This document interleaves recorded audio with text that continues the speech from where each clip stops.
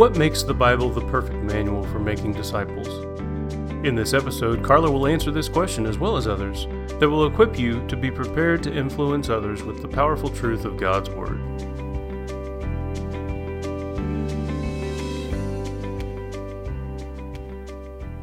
I'm often asked what I consider to be the best curriculum or book to use for discipling someone.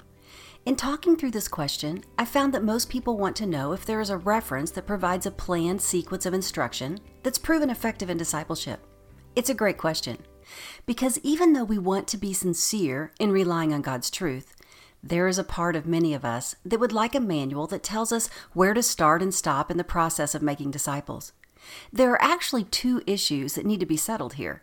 One, is God's Word, the Bible, a complete manual for making disciples?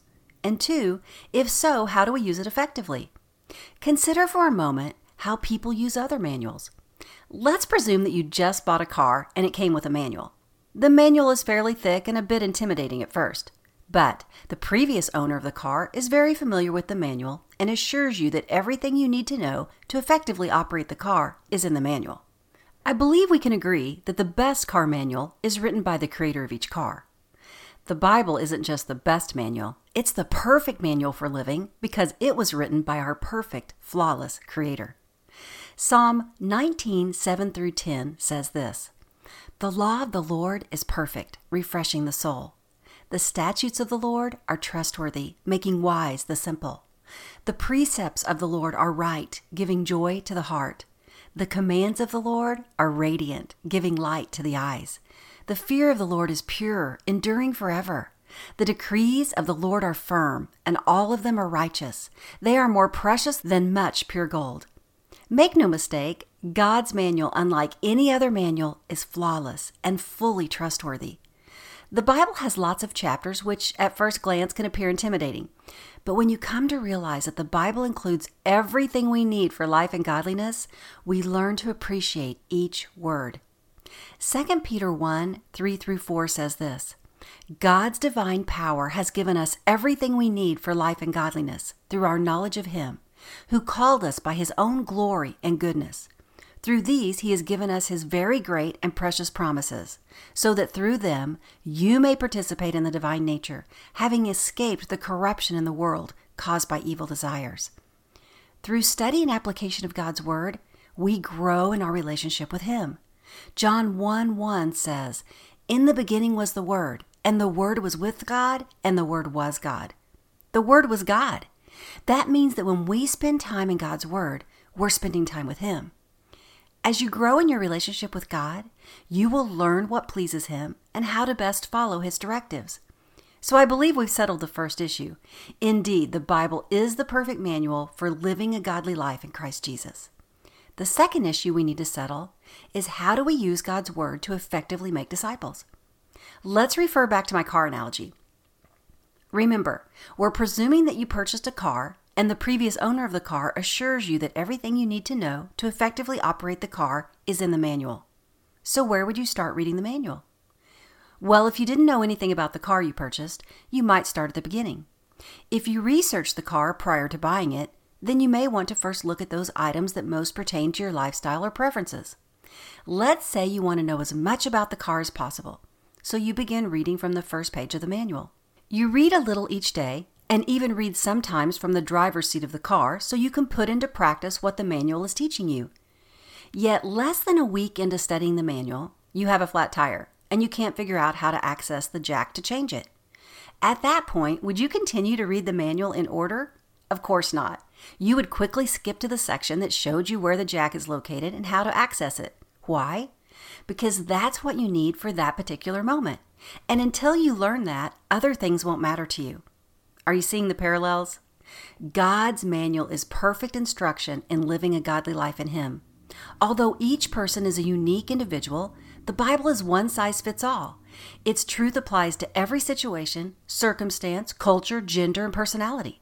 As we recognize the spiritual needs of each person we disciple, we'll meet them where they are and use specific truths from God's Word to encourage them to take the next step of obedience in their walk with Him. There's a story in the Bible that illustrates this point well. Let's first put the story in context. Chapter 8 of Acts tells us that Christ followers were experiencing persecution for their faith. As a result, they began scattering to neighboring towns. Acts 8:4-5 says, "Those who had been scattered preached the word wherever they went. Philip went down to a city in Samaria and proclaimed the Messiah there." Notice that even though they experienced persecution, it was their habit, their way of life to proclaim the word of God wherever they went. If we want to make disciples, it will also be our lifestyle to proclaim the truth of Jesus wherever we go. These verses also tell us that a specific believer, Philip, began proclaiming the truth of Jesus in Samaria. Now drop down to Acts 8:26-29. It says this, "Now an angel of the Lord said to Philip, 'Go south to the road, the desert road, that goes down from Jerusalem to Gaza.' So he started out, and on his way he met an Ethiopian eunuch, an important official in charge of all the treasury of the Kandake, which means Queen of the Ethiopians.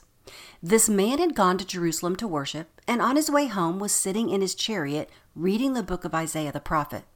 The Spirit told Philip, 'Go to that chariot and stay near it.'" You see, Philip was operating in the authority of Jesus with a heart surrendered to following his will. As a result, he recognized God's prompting. Did you notice that this opportunity with the Ethiopian presented itself while Philip was on his way? Philip didn't set out to specifically meet the Ethiopian. God gave Philip directions, knowing that while on that path, he would encounter a divine appointment with this man. God continues today to orchestrate opportunities for you and for me to share his love and truth with others. Now look with me at Acts 8:30-31. It says, "Then Philip ran up to the chariot and heard the man reading Isaiah the prophet. 'Do you understand what you're reading?' Philip asked. 'How can I,' he said, 'unless someone explains it to me?' So he invited Philip to come up and sit with him." Let's consider the lessons in discipleship we can learn from these verses. Most importantly, we see that Philip was open to being used of God because he was immediately obedient to God's prompting. Then, Philip boldly engaged the Ethiopian in conversation. You know, Philip could have said, "I'm here to tell you about Jesus." But instead, he opened the conversation with this question: "Do you understand what you are reading?" By asking questions, we engage others in conversation and show them that their input is valued.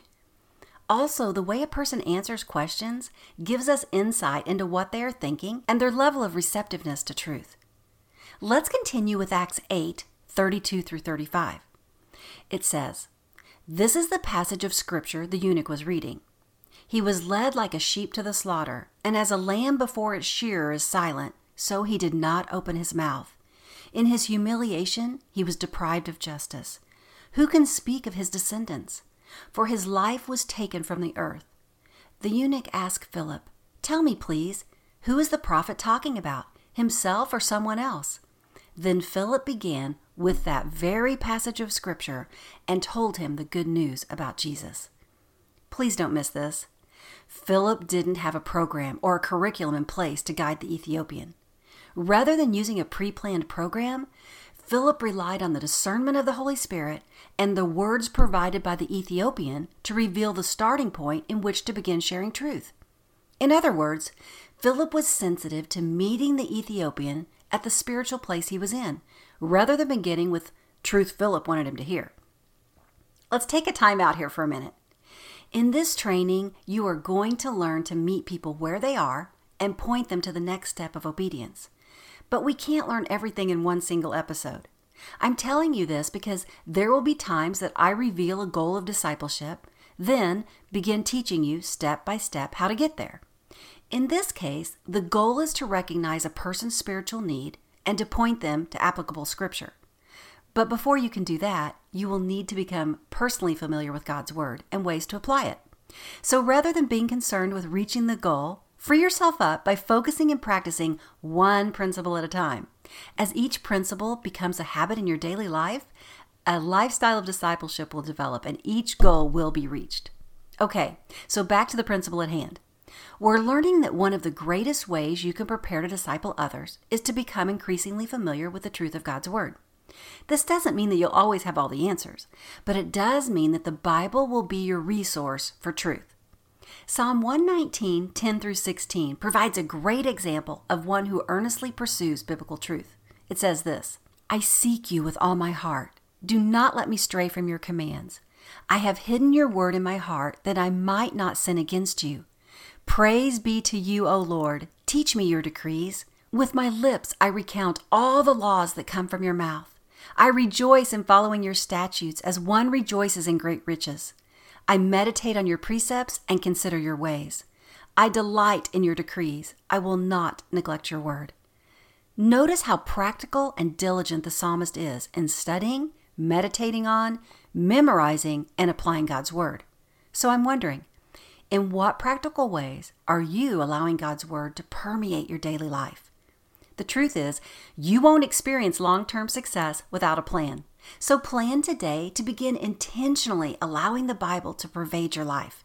Be careful not to set unrealistic goals like, I'm going to start getting up at 4 a.m. to study the Bible. Set goals that are practical and then be diligent in pursuing them. Ask God to show you opportunities to spend time reading and studying His Word. Then resist filling those appointed times with other activities. If you don't already regularly meditate on and memorize Scripture, choose one of the Bible verses that impresses you from this episode. Write it out on several Post-it notes and place the notes in various places to view throughout the day. Meditate on the words and their meaning. Ask the Holy Spirit to enable you to remember the truth you're studying.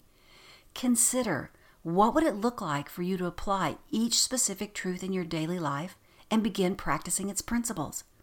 Remember, God is about a thorough rather than a shallow work in your life.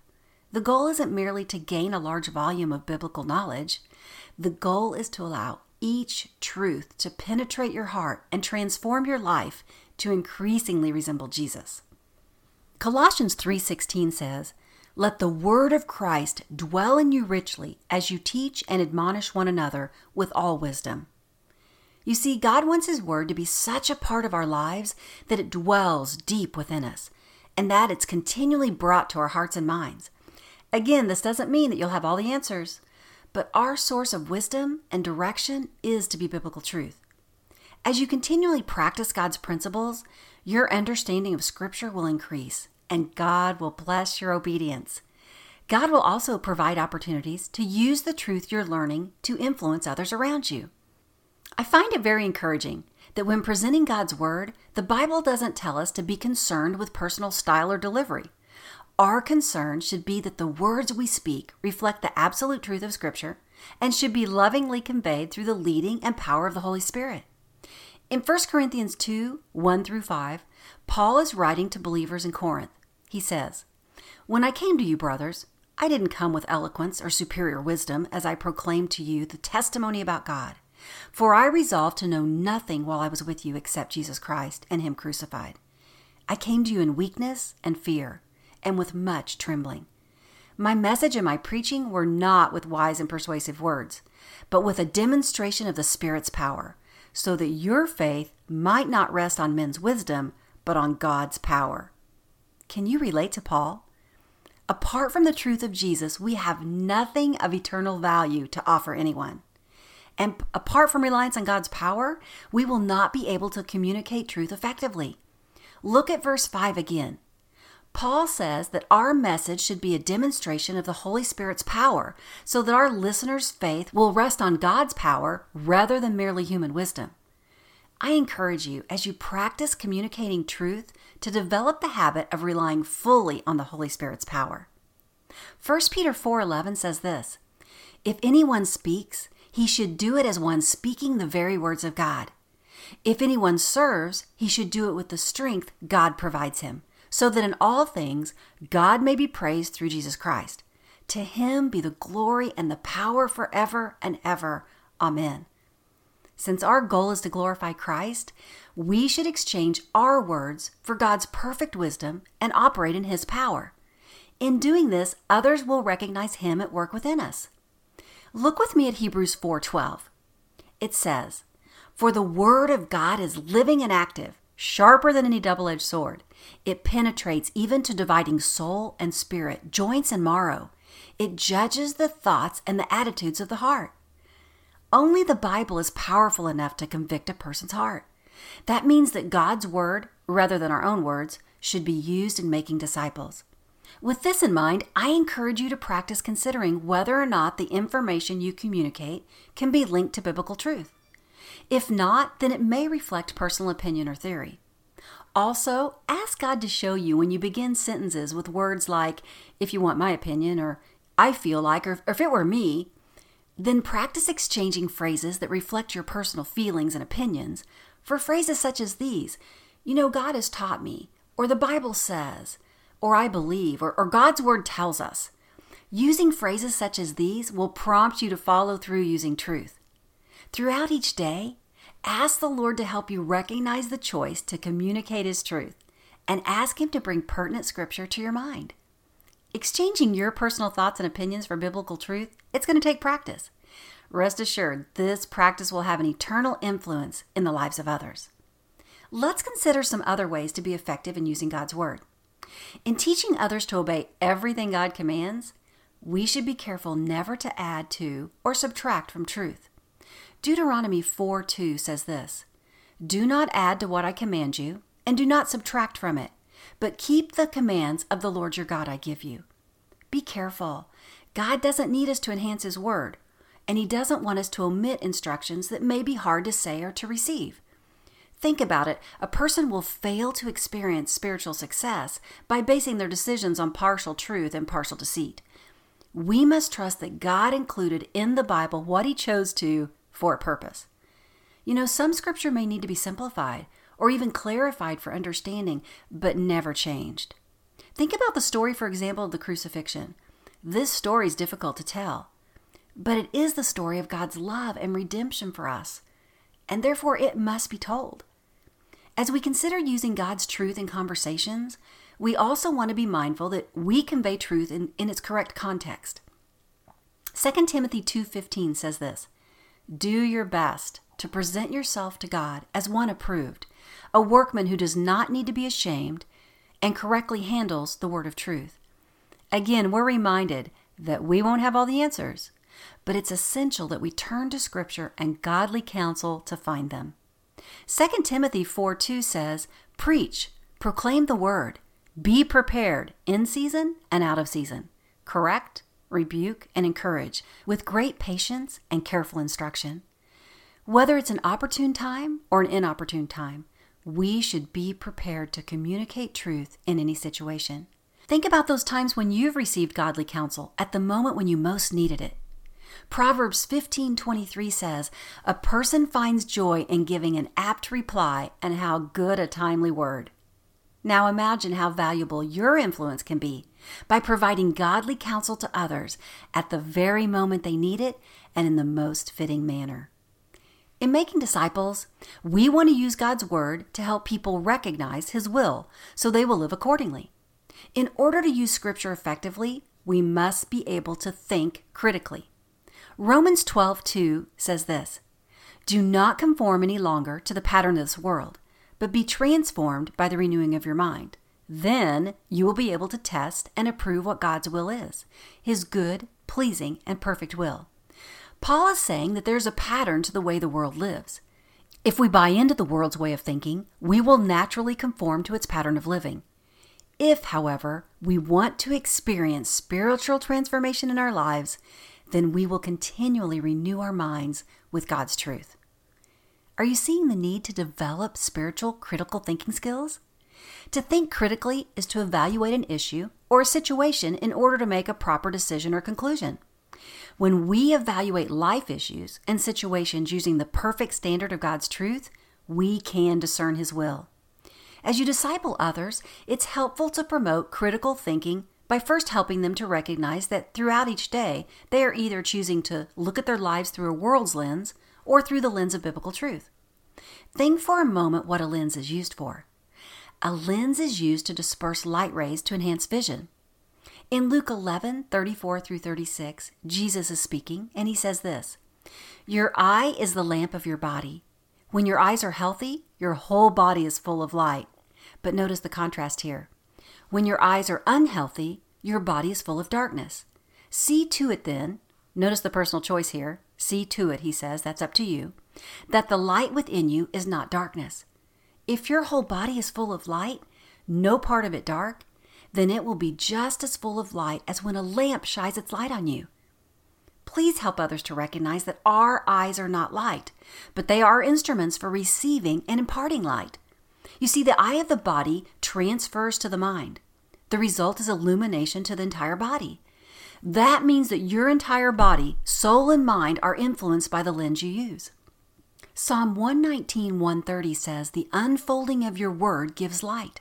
It gives understanding to the simple." Psalm 19:8 says, "The instructions of the Lord are radiant, giving light to the eyes." God's word is the lens that dispels his light in our life. When we look at life through the lens of God's word, it reveals God's perspective in order for us to walk in his light, which brings us back to the need for developing critical thinking skills using God's perspective. In promoting this way of thinking in others, it's helpful to get in the habit of asking questions rather than drawing conclusions for them. In doing so, you'll be doing several things. One, you'll be helping the other person arrive at the correct answer for themselves rather than giving them the answer. Also, each person will learn to ask themselves questions, promoting spiritual self-discipline. Also, in asking questions that reflect truth, it helps a person better examine their actions and motives objectively from God's perspective. Then lastly, asking purposeful questions helps a person divide out thoughts that mirror a worldview from those that reflect God's will. As you can see, asking questions engages the person you're discipling in the process of drawing a proper conclusion, training them to do so for themselves. This will take practice and patience, as you will need to slow the pace of your conversation to allow the other person to think, process, and respond. Also, be mindful that people who aren't used to being asked questions may not initially appreciate it. Let's look at some examples from Scripture that show the benefits of asking spiritually focused questions. And then I encourage you to help others that you're training focus on the benefits rather than the process. Doing so will encourage them to persevere. Genesis 3:9 is a good example. It records for us that God is calling to Adam and Eve, and it's after they had sinned in the Garden of Eden. He said to them, "Where are you?" Now we know God is all-knowing, and he was fully aware of where Adam and Eve's physical location. But God used a question to prompt them to consider their spiritual condition. Let's look at another example in Matthew 16:13-15. It says, "When Jesus came to the region of Caesarea Philippi, he asked his disciples, 'Who do people say the Son of Man is?'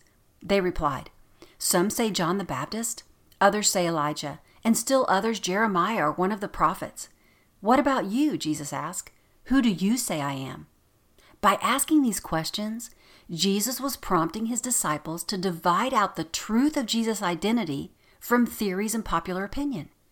When we ask biblically based questions, we too are encouraging others to divide out Jesus' perspective from the world's perspective. In doing so, we're training them to recognize the choice to walk in truth. I encourage you to begin now to practice asking questions when possible, rather than instantly providing answers. In addition to asking Christ-centered questions, it can also be beneficial to use analogies or word pictures in teaching others biblical truth. James 3:3-8 provides a great analogy in helping us comprehend the human tongue. It says this, "When we put bits in the mouths of horses to make them obey us, we can turn the whole animal. Or take ships as an example. Although they are large and driven by strong winds, they are steered by a small rudder, wherever the pilot wants to go. Likewise, the tongue is a small part of the body, but it makes great boasts. Consider what a great forest is set on fire by a small spark. The tongue is also a fire, a world of evil among the parts of the body. It corrupts the whole person, sets the whole course of his life on fire, and is itself set on fire by hell. All kinds of animals, birds, reptiles, and creatures of the sea are being tamed and have been tamed by man. But no man can tame the tongue. It is a restless evil, full of deadly poison." We can learn a lot about effectively communicating analogies from this example. First, notice that James uses a subject that his audience could easily relate to. Then, he shows the difference between a tongue controlled by the flesh and one controlled by the spirit. He then prompts his listeners to consider their personal choice to allow the Holy Spirit to have control over their tongues. You see, the entire purpose of James' analogy was to enable us to clearly divide out the world's perspective from God's perspective so we can apply truth. Obviously, in order to help people apply truth, they have to first recognize the choice to do so. Remember, it's the living Word of God that convicts, promoting life transformation. That's why pointing people to biblical truth must be the purpose for our analogies. Let's look at another example from Scripture. In the Old Testament, King David served God, but he entered into an adulterous relationship with Bathsheba. During that time, he lived in unrepentant sin that included the murder of Bathsheba's husband. The Lord sent a man named Nathan to see David.